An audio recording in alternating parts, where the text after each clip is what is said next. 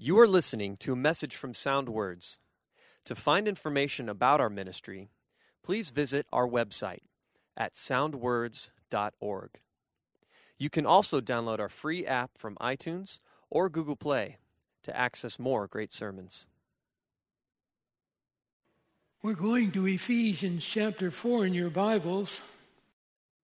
We really came to a new section. Last time we overviewed again, just as a reminder, primarily the first three chapters. The first three chapters focus on the doctrine of the teaching that is foundational to our practice. You can't disassociate them. You can't just have practice because that's what we do. It has to be practice that is based on our doctrine, on the teaching of the Word of God.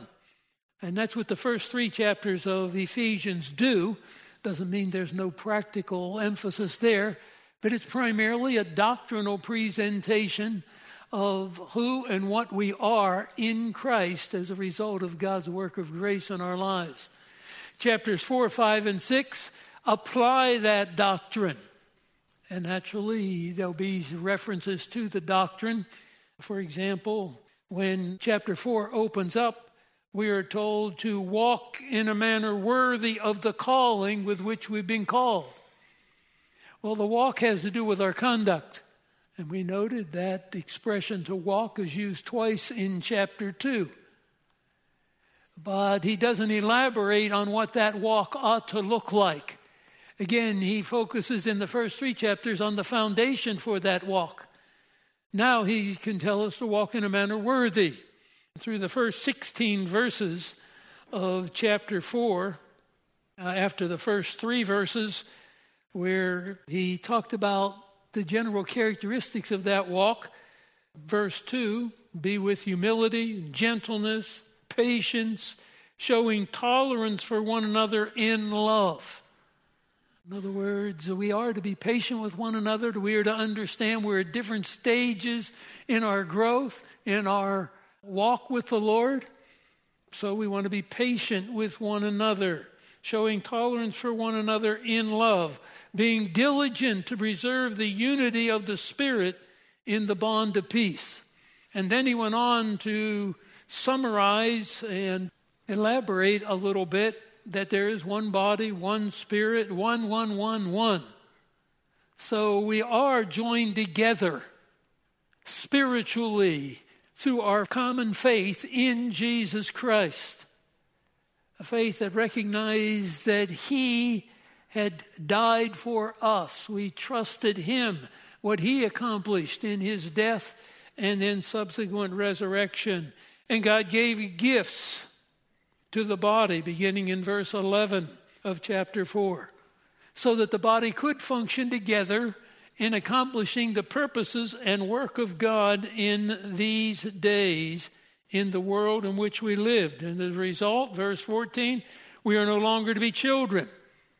When we're newborn babes in Christ, that's one thing. But we are to be growing. It's been 5 or 6 years since Paul has been at Corinth, recorded in Acts 19. The years have gone by. There's been maturity that's taken place. Well, we are no longer to act as children, and that means we have a stability, and we are growing up to him. Again, in love, verse 15, we are speaking the truth in love. We are to grow up in all aspect into him who is the head, even Christ. We're becoming more like him.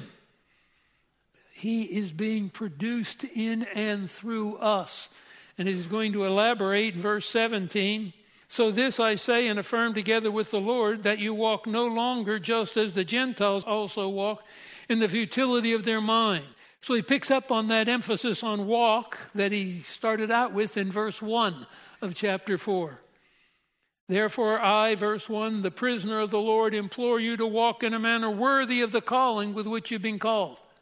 And he summarized and pulled together the unity we have in Christ, even with the diversity that is there because we're at different levels of maturity.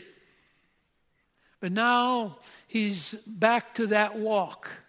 The walk is now the negative. There are things that are not to be part of our conduct. The walk is another expression to describe the conduct we have as believers. Our daily conduct. It's like a walk, one step after another. So our conduct together as believers is what he's talking about. We walk in verse 1 in a manner worthy of the calling. And that really encompassed the first 3 chapters as we have it in our Bibles. Now he's going to, with verse 17, go into the details that will take us really through the rest of the letter with some concluding remarks about what is to characterize us as believers.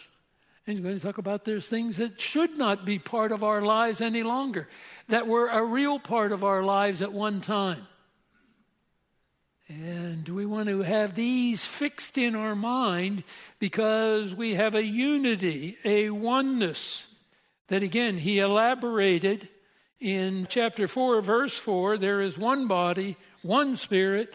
You were called in one hope of your calling, one Lord, one faith, one baptism, one God and Father of all, who's over all, in all, through all.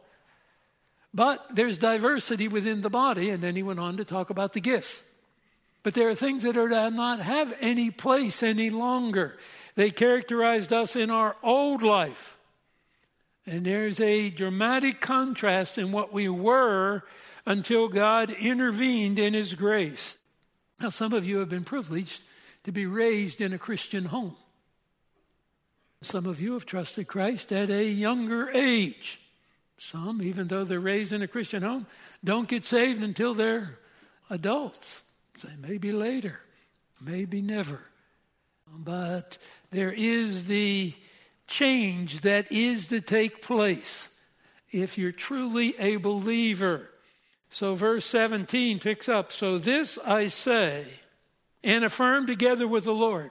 So Paul says it, and he has the authority as an apostle, as it began in chapter 1, verse 1, Paul, an apostle of Christ Jesus by the will of God. So I am one who acts as God's spokesman. And I am affirming together with the Lord. What I'm saying is not my ideas, my thoughts.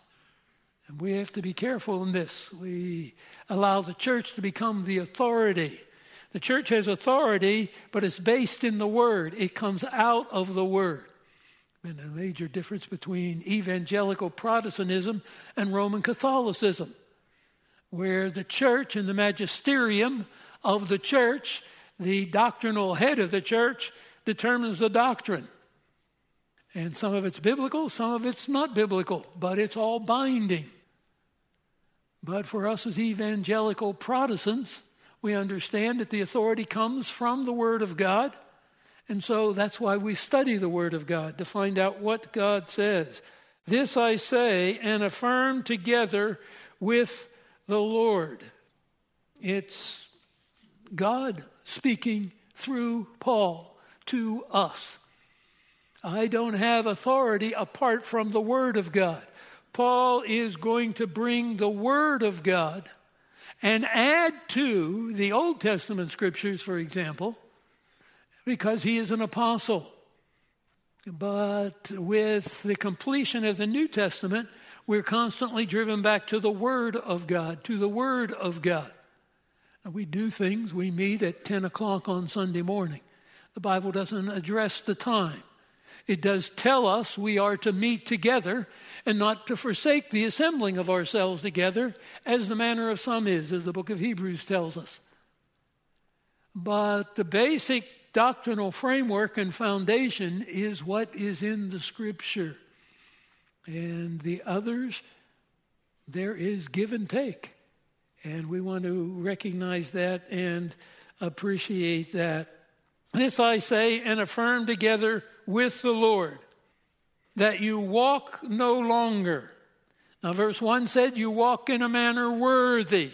In chapter 2, verse 1, the beginning of verse 2, in which you formerly walked. But now in verse 10 of chapter 2, We are his workmanship, created in Christ Jesus for good works, which God prepared in so that we would walk in them. So the way you used to walk and the way that you now walk is totally different.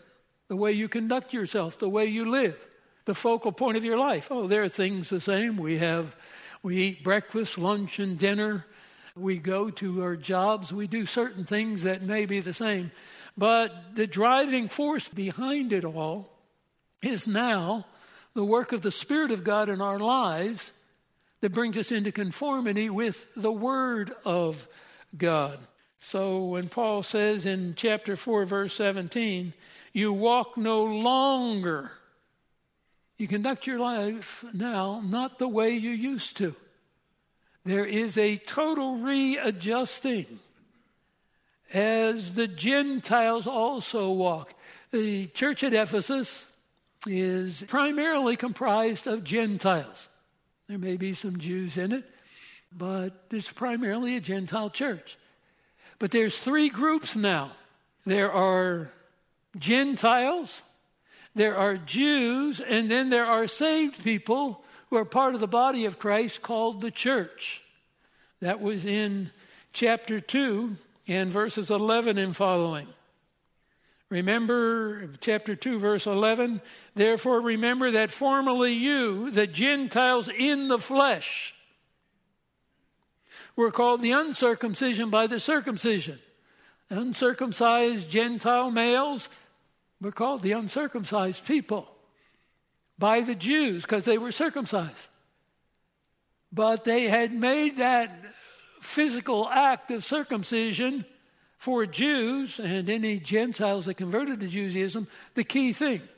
Like Protestants, they want to get their babies baptized or they want to get adults baptized because that's what makes them part. No. First, there has to be a change of heart. Now, for circumcision, it happened at 8 days, but the goal was that the heart would be changed and circumcised as well as the physical body. So in chapter 2, verse 11, you formerly were the Gentiles in the flesh. Now we're talking about Gentiles in the Spirit and Jews in the Spirit. And they have been united, and that was in chapter 2, verses 11 and following, that we have become one body together. So now there are three entities: unsaved Jews, unsaved Gentiles, and saved Jews and Gentiles who comprise the church of Jesus Christ. Now God, after the rapture of the church, will resume his program in bringing Israel as a nation to himself. But right now, it's Jew and Gentile. It doesn't really matter what your national background is. When you place your faith in Christ as your Savior, your only Savior, your only hope for eternity, then you become part of the church. So back in chapter 4, verse 17, I say this and affirm it with the Lord, that you walk no longer just as the Gentiles also walk. The Gentiles in the flesh, the unsaved Gentiles, because he's writing primarily to Gentiles. At the end of chapter 2, he talked about how Jews and Gentiles, their distinction has been nullified, so to speak, in that they are both now part of the body of Christ. But the Gentiles in the flesh, primarily that make up the church at Ephesus, you don't want to walk. You don't want to live your life the way they live it. Now you'll note, what happens to the church of Jesus Christ over time is that the pressure builds for the church to conform to the world. So more and more we think, well, we want to be more like the world. Now, I'm from Pennsylvania, and we have Amish country there in Lancaster, Pennsylvania. And they dress differently, and they ride their buggies and so on. We're not talking about those kind of just purely external things. We're talking about the spiritual transformation that God has made in a heart. So the Gentiles walk, unsaved Gentiles walk and live their lives differently than we are to live. You walk no longer as the Gentiles also walk. So we're different. God intends us to be different. Now, not in the way you dress, although there'll be restrictions there perhaps, but generally we eat the same food and wear the same clothes and so on. But the motivation of our heart and the conduct of our lives and the things we do and don't do are to be different. And the things that the Word of God describes as sinful are now out of bounds. They walk in the futility of their mind. They are living a different life. The unbeliever is living a different life. So while we may work the same job, we live in the same neighborhood, we are on two different tracks. We have two different motivations driving us. And the goal of Scripture is not to get the unbeliever to live like the believer. We want to be careful here, because we get into conservative and liberal politics, and we find, well, conservative would be, well, in our country, conservative would be more biblical, and pretty soon we're merging the two. The line of distinction in Scripture is between one who is a believer in Jesus Christ and one who is not a believer in Jesus Christ.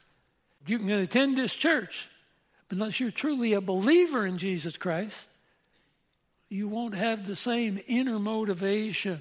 So we don't want to walk any longer as the Gentiles also walk, in the futility of their mind. Come over to 1 Peter chapter 4. 1 Peter chapter 4. All the way almost toward the book of Revelation, the last book of your Bible, and you come forward through those smaller books and you'll be in 1 Peter chapter 4. And look at verse 3.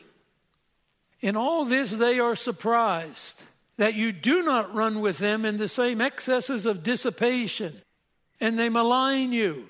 In other words, I'm not going to do the same thing. I don't live the same lifestyle. I don't indulge in the same things the unbeliever indulged in. And pretty soon then that becomes a negative for them. They malign you. But they will give, in verse 5, an account to him who is ready to judge the living and the dead. And on to explain the transformation that God has brought about. Verse 1 of chapter 4, while you're here. Therefore, since Christ has suffered in the flesh, arm yourselves with the same purpose, that he who has suffered in the flesh has ceased from sin, so as to live the rest of the time in the flesh, no longer for the lust of men, but for the will of God. The time already past is sufficient for you to have carry out the desires of the Gentiles. And the church is primarily Gentile. At initial phase, where it began in Acts chapter 2, but it progressively becomes Gentile. And that is true with the passing of time. So there is to be a difference. And we recognize that.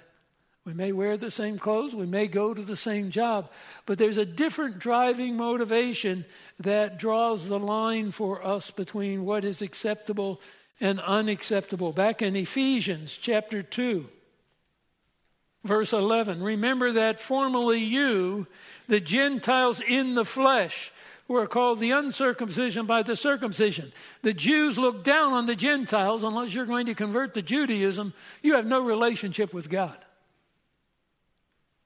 But in the church, God is joining Jew and Gentile together. And Gentile, that's the only two groups, because no matter what your background is, you're a Gentile and a Jew. But now God is doing something new in the church. He's joined Jew and Gentile together into one body. So verse 15, by abolishing in his flesh the enmity, which is the law of commandments contained in ordinances, so that in himself he might make the two into one new man, in chapter 2, verse 15, and might reconcile them both in one body to God through the cross. So we become one. So with our differences, we have a oneness. We may like different food. We may dress a little differently. Those things are not relevant. And the Mosaic Law is not relevant. We can learn from it, but it is not in force any longer. And later in Romans and Also in Galatians, Paul talks about that. Come back to Ephesians chapter 4. So we walk no longer as the Gentiles also walk, in the futility of their mind. This is why it's different. The Jew and the Gentile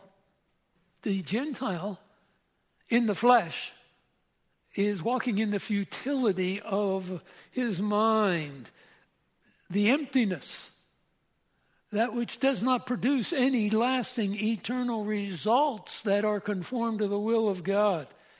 The futility of their mind. We're going to go back to Romans chapter 1. And we're going to not come back here for every time it would be a reference. But we're going to look at Romans chapter 1, just overview, because that really is the basis of what he's saying to the Ephesians. In Ephesians chapter 4, he talks in verse 18 about the wrath of God is revealed from heaven against all ungodliness, unrighteousness of men who suppress the truth in unrighteousness. So that's the Gentile life. They suppress the truth in unrighteousness. And God has made himself known through the creation. The creation reveals something of the order of God. Verse 20, since the creation of the world, his invisible attributes, his eternal power, his divine nature have been clearly seen, being understood by what has been made. So they're without excuse. They're without excuse. There is no excuse for the Gentile anywhere. It just reveals the sinfulness of the human heart and the rebellion and rejection of God, that I will not have it that way. Even though, verse 21, they knew God, they did not honor him as God or give thanks. They became futile in their speculations. And that same basic word, the futility of their mind, is what we have in Ephesians chapter 4, verse 17. The futility of their mind, the emptiness of their mind. They are without excuse. Their foolish heart was darkened. Professing to be wise, they became fools. Now note here the order. It's important. They exchanged the glory of the incorruptible God for the image of corruptible man. Oh, they still are going to worship, but they're going to worship a God of their own creation. So verse 24, God gave them over. They exchanged the glory of God and the revelation he had made known. So God gave them over. Verse 25, they exchanged the truth of God for a lie. That means they worship and serve the creature rather than the Creator. So verse 26, for this reason God gave them over. Then they exchanged the proper use of a male and a female. The women went with women, the men with men. So verse 28, they did not seem fit to acknowledge God any longer. God gave them over to a depraved mind. So 3 times, verse 23, they exchanged. Verse 25, they exchanged. Verse 26, the middle of the verse, the women exchanged. And the men in verse 27. And as a result, verse 24, God gave them over. Verse 26, God gave them over. Verse 28, they did not see fit to acknowledge God any longer. God gave them over. So there the order is established, that man is sinful from birth. And with the passing of time, he becomes progressively more overt in his rejection of God. And we see it in our society. Now, we want to be careful. Those that are more conservative, we say, well, yeah, we want to, but really we're not changing anything that really matters. The matter is the condition of the heart. So the conservative, the Jew, would agree that many of these things are wrong. But they're no closer to God in their behavior and in their worship than the Gentile who is unsaved.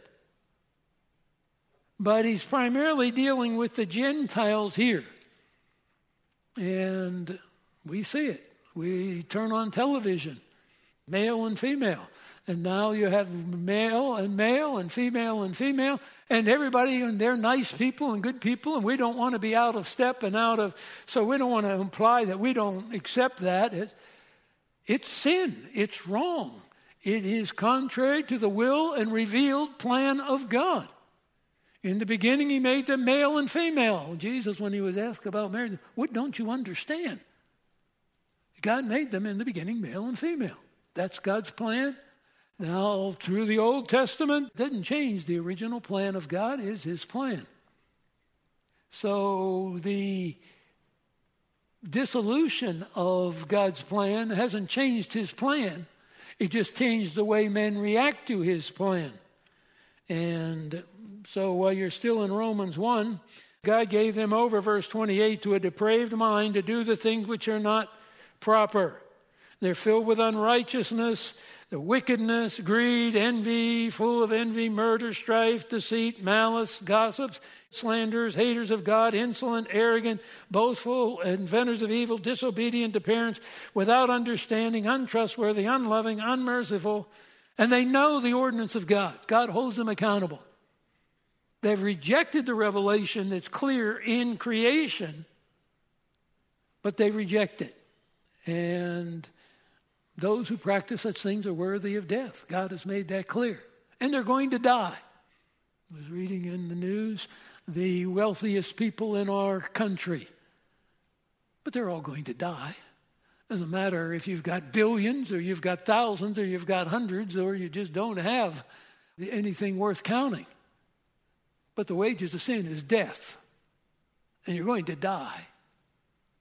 And you're going to give an account to God. And there's a variety of religions and religious systems and all those that permeate the world. But God says there's no excuse. Even creation reveals that there is a God of order, a God who is to be worshipped, a God to be honored, but he has been rejected. So they replace the worship of him because the devil is behind all the false worship that goes on in the world, and he seeks the worship of the creation. Well, they worship, they don't do what we do, but at least they worship. That doesn't bring them any closer to God. So come back to Ephesians chapter 4, verse 17. Just as the Gentiles all walk in the futility of their mind. It's an empty mind. It is a mind that is not only devoid of God, it is against God. It is opposed to God. They walk in the futility of their mind. Now we are to walk differently. We are to no longer walk in that way. And then he goes on to explain something of that walk. It is a darkened walk, a walk that has no light. The light of the truth of God and the Word of God does not inform them. And that includes Protestants, that includes Catholics. I lump them together because unbelieving, they include the Word of God, but they corrupt it. It's like the Jews. They had the Old Testament, but they corrupted it. And they made the form, that's what makes me acceptable. And that's where the average Protestant is, the average Roman Catholic is. They've corrupted the Word of God. So they still refer to the Word of God as like the Jews. They would agree. Certain things, yes, those are wrong, and we don't do them. But they didn't have the changed heart. Circumcision, that gets me in. Baptism, that gets me in. No, it doesn't. It just becomes an empty religious ritual unless it is a reflection of what is ultimately changing of the heart. So they're darkened in their understanding. What can you say? They live in moral darkness. They don't understand the truth of God. They don't understand the basic revelation that God's given in his creation. So we want to be careful that we don't become aligned with, quote, the conservative political positions, because they're not coming from the root foundational matter. They're like the Jews who had the Word of God. They could quote from it, but by and large, now I'm not saying that there's no Christians in political office. There obviously are, and we're glad for that. And they can play a role. And it doesn't matter, I will or I won't vote, depending on certain convictions that those that I vote for or don't vote for hold. But they're living in a fallen world.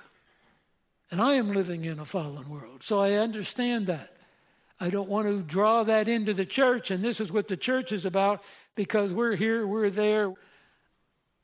They're not coming from where we are coming from. So they're darkened in their understanding. They're excluded from the life of God. This is getting serious. They are alienated. They are cut off from the life of God. That's the dividing line. That's the major issue in the Word of God. Do you have a relationship with the living God or do you not? Not do you have a relationship with your church? Do you believe what your church believes? Is it, do you have a living, vital relationship with God? Then, being part of a church that believes the Word of God, that teaches the Word of God, that the gifts are functioning, that's all part of God's plan. But you can attend that church,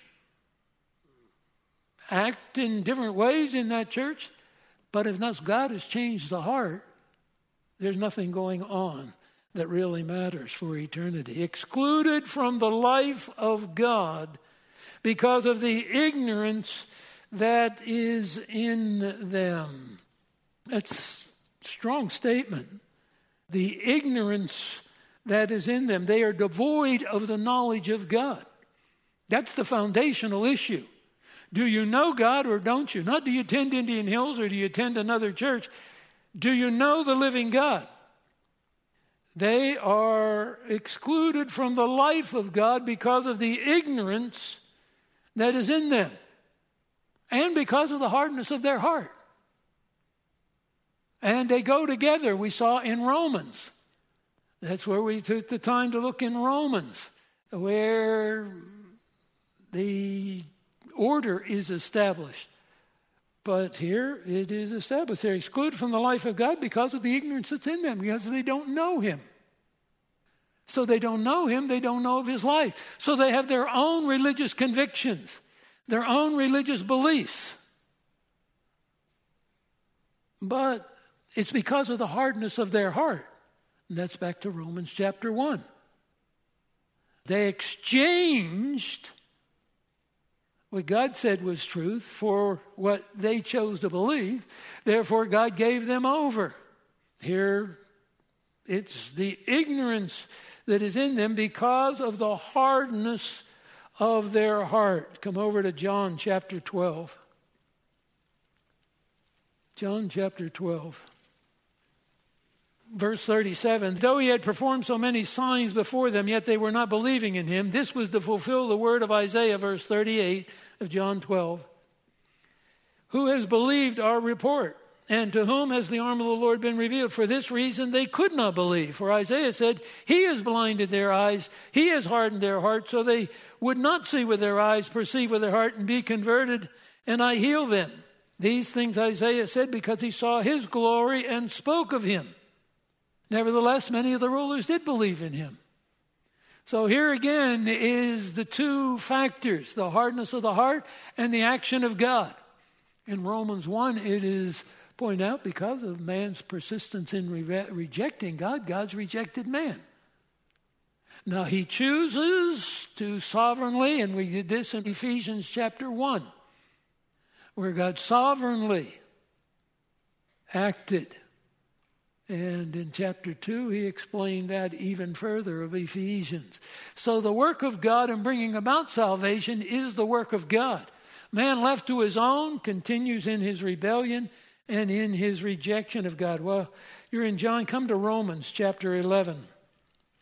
We did Romans chapter 1. Romans chapter 11, verse 7.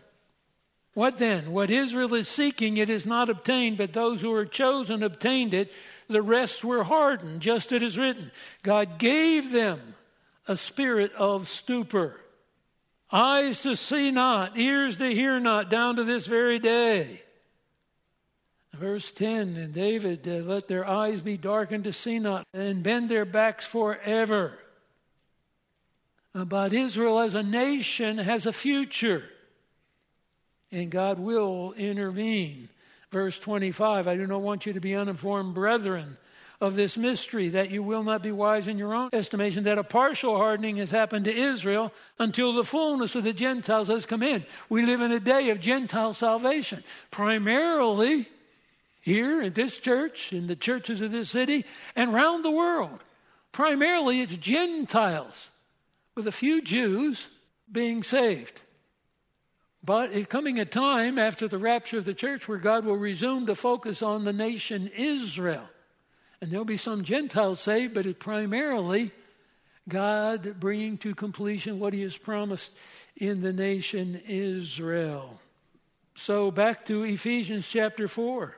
Being darkened in their understanding, excluded from the life of God because of the ignorance that is in them, because of the hardness of their heart. Of course they're ignorant. They don't know the truth. And that's because their heart is hardened. The little bit of truth, comparatively, coming through creation, compared to the magnificent truth through the Word of God, but they're ignorant of it all. So they just put their faith in the church that they go to. And I have my beliefs and you have your beliefs. Yeah, that's true. But it's only the belief that is founded in the Word of God, based upon God's Word, placed in the finished work of Christ on the cross, that brings salvation to a heart. You can be raised in this church, you could have parents and grandparents that came to this church, and you could die and go to an eternal hell.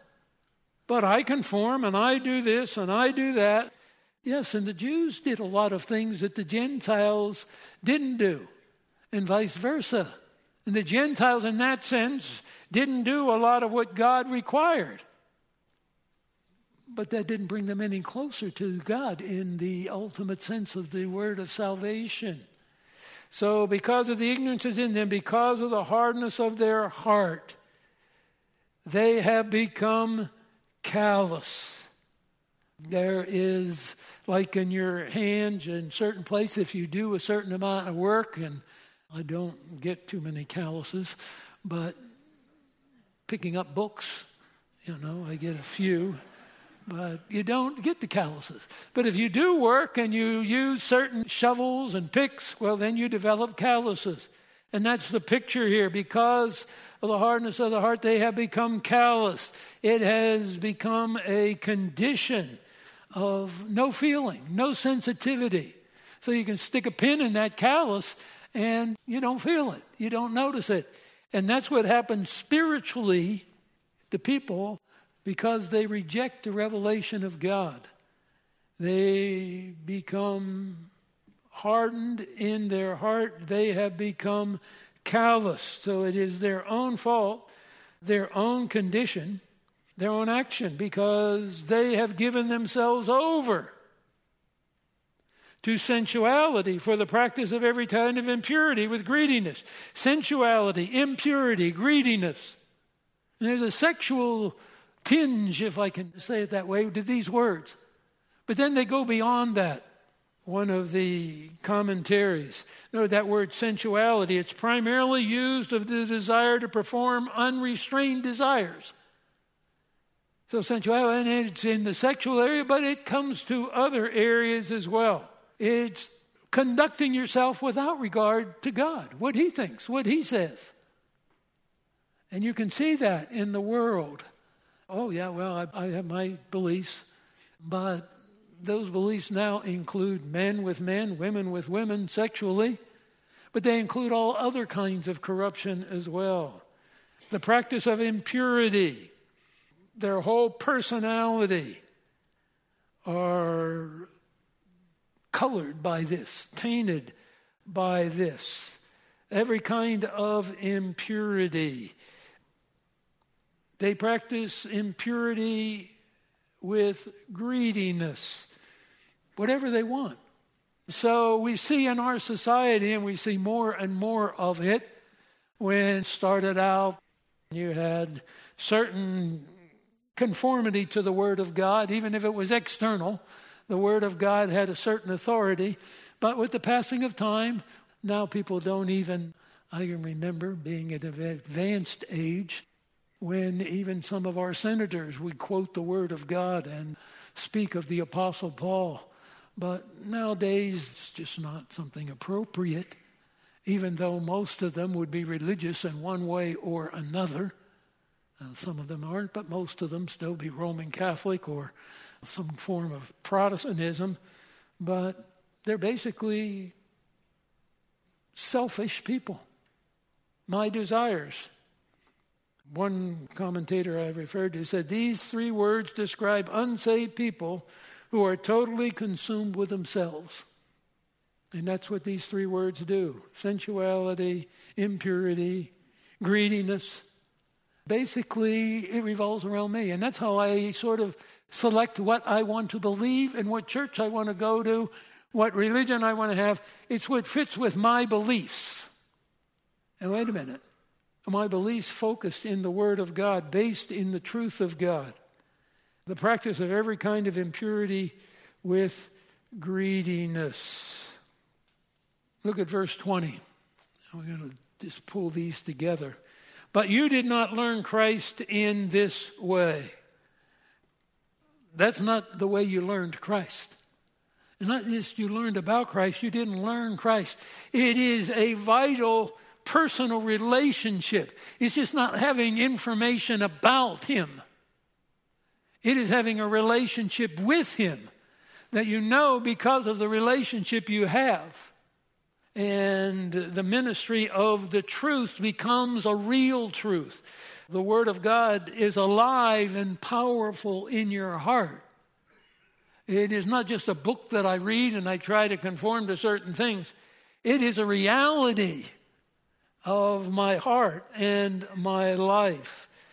You did not learn Christ in this way. Not just learn about Christ, you didn't learn Christ. Because when I placed my faith in Him, I became a new creature. Old things passed away, new things came. I became a child of God. There's a birth that takes place. Jesus said, you must be born again, or you never see the kingdom. He told this to Nicodemus, the teacher in Israel. You know a lot about the Word of God, but you don't know the God who gave the Word. You don't have that personal relationship, that reality. That in reference to your former manner of life, you lay aside the old self, literally the old man, what you were. You've heard, verse 21. You have heard Him, you have been taught in Him just as truth is in Jesus. And you note He moves from Christ to Jesus, and most because of the uniqueness of the expression here, not the Lord Jesus, just the word Jesus, it stands out.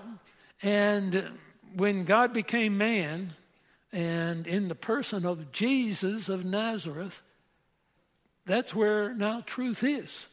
It's in Him, the person of that one who walked this earth, who went to the cross, who was raised after 3 days from the dead. Truth is in Jesus. You've been taught in Him. You know Him. That in reference to your former manner of life, you lay aside the old self. So now I've learned something new. I have something new. The old man, the old me is gone. That's it. It's gone. In former manner of life, you lay aside the old man, the old self, which is being corrupted in accordance with the lust of deceit. I mean, that's strong. That's where the old man is. So that's where now I can't live just like a Gentile lives. Just like a Jew lived, but we're dealing with the Gentile church at Ephesus.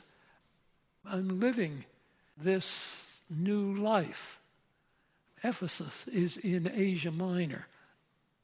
You get the point. We're living as Gentiles, but not as Gentiles. We're living as new creatures in Christ. Back up to Romans 6. Romans chapter 6, verse 6.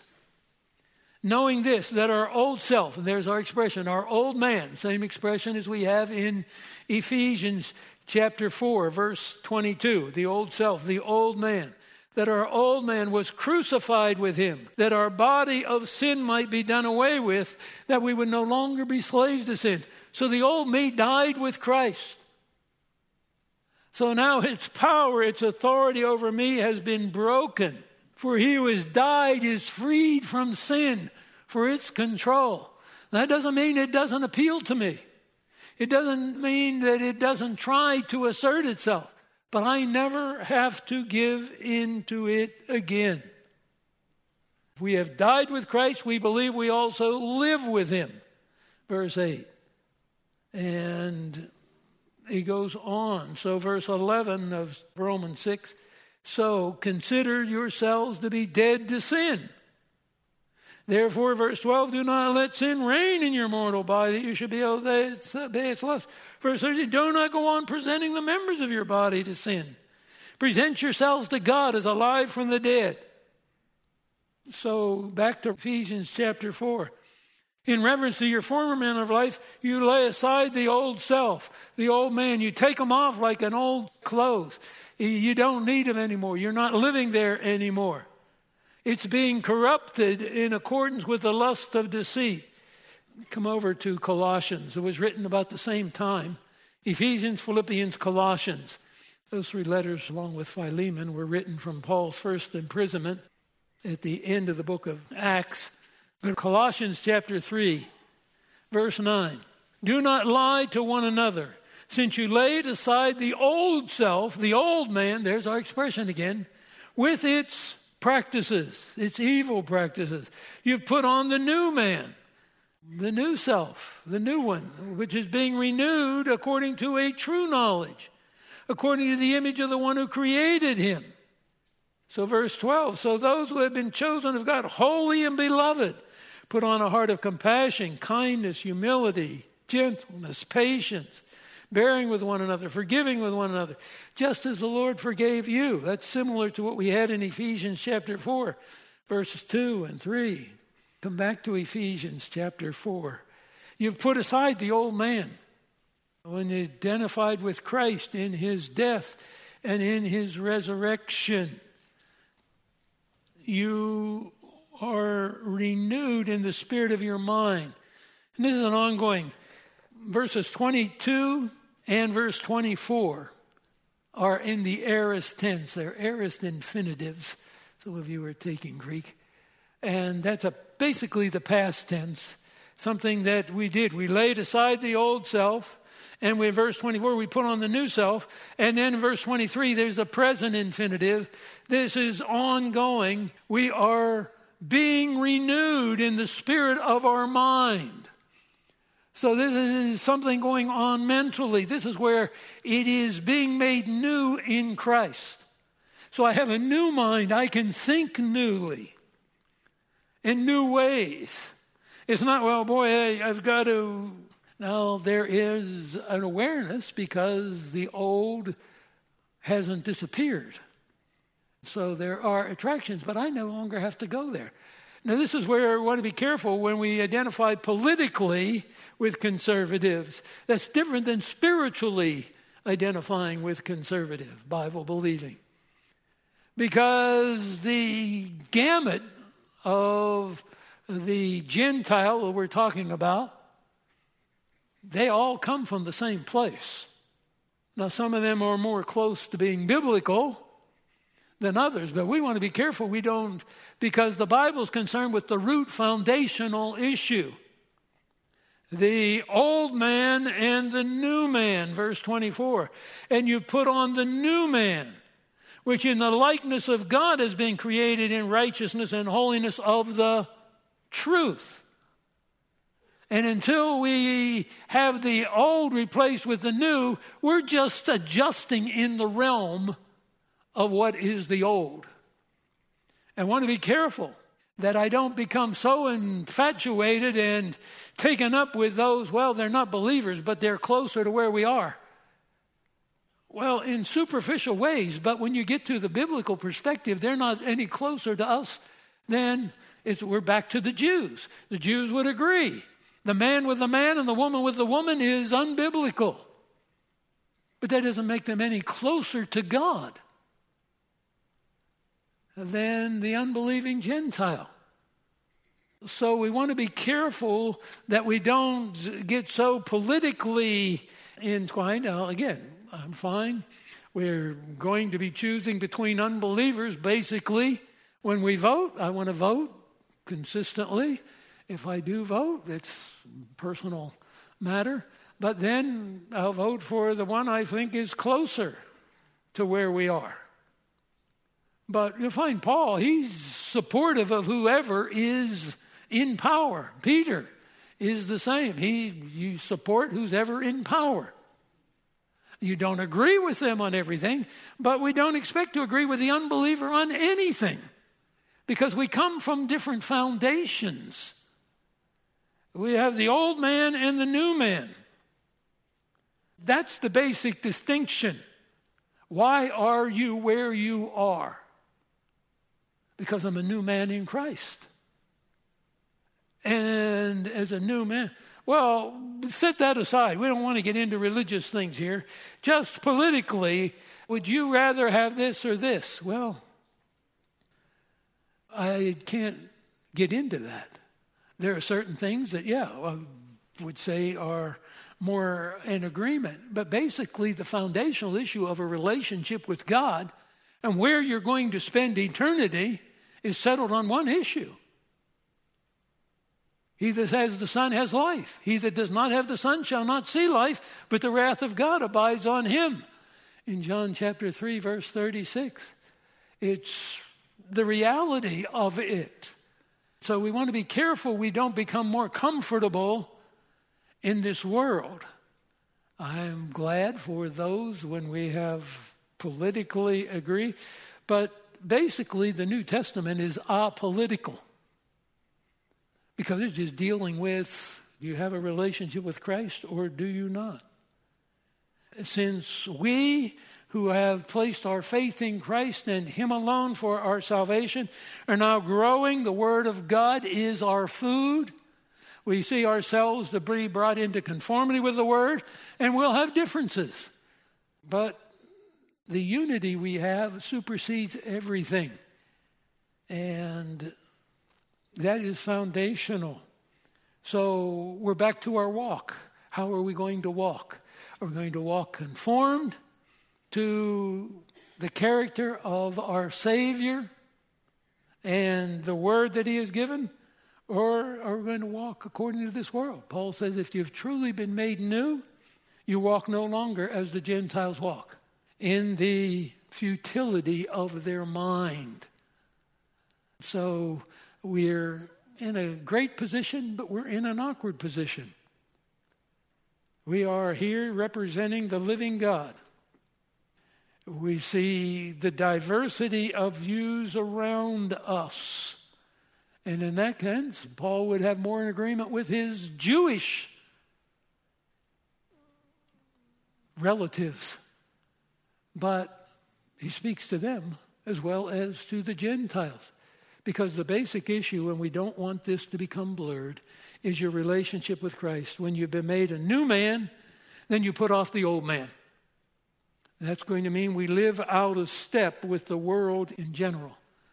But we're fine with that because that's what God has called us to do and to be. So verse 25 will pick up, therefore, laying aside falsehood, speak truth, each one of you, with his neighbor.